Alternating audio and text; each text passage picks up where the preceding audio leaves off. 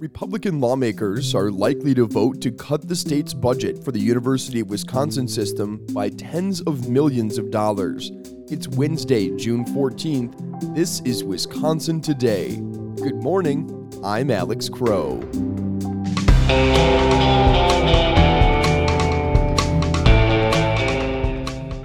Coming up, we'll hear about how Milwaukee community leaders are trying to prevent a violent summer in the city. And we'll distill a proposed bill that will overhaul the state's alcohol laws. Stay with us.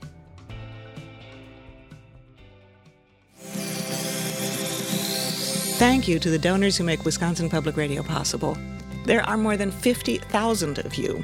Your generosity delivers essential news, thought-provoking conversations, and inspiring music to listeners all over Wisconsin and beyond.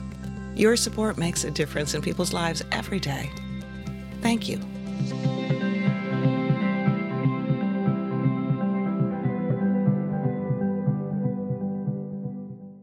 Republican lawmakers delayed a vote that was scheduled for yesterday on the budget for the University of Wisconsin system. As Sean Johnson reports, the move came after a top Republican pledged to cut the UW's budget by tens of millions of dollars. Assembly Speaker Robin Vos told the Associated Press yesterday that the legislature would cut the UW's budget by $32 million. Vos said the funding cut would account for money the university was spending on diversity, equity, and inclusion efforts. The reduction would come at a time when state government is sitting on record-high budget reserves of nearly $7 billion. It also comes at a time when the university has warned that declining enrollment and increased expenses have drawn down its reserves. Members of the legislature's budget committee met privately for nearly 8 hours yesterday before they announced they were delaying the vote. It's unclear whether lawmakers will take any action that would affect the UW's proposed 5% tuition increase. Sean Johnson, Wisconsin Public Radio. Assembly Speaker Robin Vos also said yesterday that Medicaid expansion will never happen under his leadership. The Republican spoke about his healthcare priorities at a lunchtime event in Madison hosted by Wisconsin Health News. He said Medicaid expansion is not necessary in Wisconsin because the state already covers people living below the poverty limit. There is not a single person who would benefit from Medicaid expansion that does not already qualify for either free or super duper duper duper cheap Obamacare. Vos said he does not think that state government has a role in subsidizing health care. He said that's the federal government's priority. He also said that Republican lawmakers are working on a proposal about medical marijuana, which could be unveiled later this summer, and he expressed support for a recent bill to make contraceptives available over the counter. A major overhaul of alcohol sale regulations is being fast-tracked through the state legislature as well. Rich Kramer reports major brewers and distributors support it, while the owners of wedding barns say it will put them out of business. The bill authored by Republican Assembly Speaker Robin Vos and others would create a new division of alcohol beverages attached to the Department of Revenue. The bill would create statewide bartenders' licenses, expand hours of operations for wineries selling on site, and would allow wineries, breweries, and distillers to operate full-service retail stores. During a public hearing Tuesday, Republican Assemblyman Rob Swearingen said the bill represents a compromise crafted through a decade of discussions with industry leaders. It's quite thick. It is also very fragile, and I'm hoping to get this bill to the governor's desk through the Assembly and hopefully through the Senate very, very soon. Owners of venues known as wedding barns are strongly opposed to the bill. They say it would put many out of business. Rich Kramer, Wisconsin Public Radio. Even as homicides and non-fatal shootings are down in Milwaukee this year compared to last, those crimes have been increasing with the warmer weather. Community leaders are now working to make sure the city does not set a homicide record for the fourth year in a row. Ashanti Hamilton is the director of the Office of Violence Prevention. He says community partners are working with his office to, quote, flood areas of high crime in the city. The very first step is having a deep presence in those communities.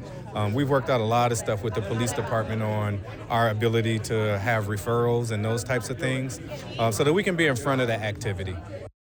Organizers with 414 Life focus on educating the community about the harms of gun violence. The city recently announced its Safer City MKE initiative aimed at keeping kids off the streets during the summer months. Community leaders have also been urging residents to keep their guns at home. Coming up, we've got a Wisconsin Life episode about the state's songbirds in the spring. Stay with us. You know you can count on WPR for news that's important, music that makes your day better, and conversations that make you think. We hope you'll make a financial contribution to support the radio service you rely on, and in fact, we count on it. The single largest portion of our budget comes from listener support. If you're not a member yet, make a gift of any amount today at WPR.org. Thank you.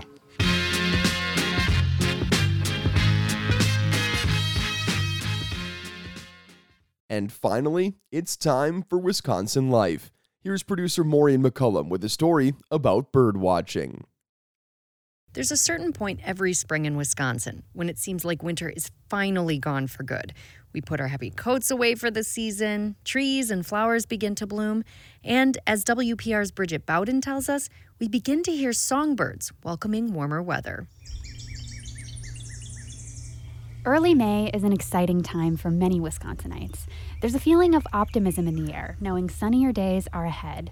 And it's prime time for bird watchers, like Carrie Hagano, who I met up with at Wyalusing State Park. This is where the Mississippi River and the Wisconsin rivers meet, and we're up on what's called the Wisconsin Ridge Campground, so a beautiful bluff overlooking both the Wisconsin and the Mississippi. Hagano works for the Nature Conservancy and is an avid birder. She comes here every year around this time just to catch the migratory songbirds as they make their way north from their winter homes. These birds are migrating from as far as, central South America, so thousands of miles, and they're looking for breeding grounds. So they're singing, they're trying to attract mates, they're looking for food. This is a great place with all this forest cover to look for food, and some will stay here and breed, and some are just passing through all the way up to the northern parts of Canada. As we stand on the path under the trees, she tells me what she's hearing.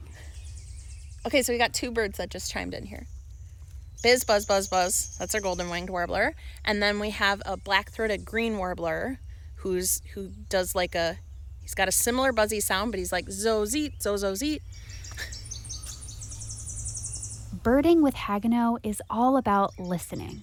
Like 90% of my birding now is like listening to what's going on around and then being like, okay, I know what this is. Ooh, I hear a black Bernie and I want to see him because he's gorgeous. And then when you hear something that you're like, I don't know what that is, that's when you kind of seek that out too. But sometimes the birds give you visual clues too. She spots a flash of color high up in the trees. Let's see. I saw kind of where he flew up, but I didn't see where he landed. It's a scarlet tanager, one of Hagano's favorites. So it's I'd say robin-sized bird, bright red. And I say that like a cardinal is red, and this is like someone flipped the lights on the cardinal. That's the one, too, that has the song that can sound similar to a robin or a rose-breasted grosbeak, but they do this chick-burr, chick-burr. And when you hear them do that, you're like, oh, okay, scarlet tanager, gotcha. The scarlet tanager was the first bird that Hagano identified on her own when she first started birding. When she saw it, she added it to what birders call the life list. A lot of people, when they get into birding, they start keeping that list, right? And it's always fun if you hear somebody say, I got a life bird. It means it's the first time they've ever seen that bird anywhere. After all that excitement, there's a bit of a lull. Hagano says the birds calm down in the heat of the afternoon. But she says that's the nature of birding.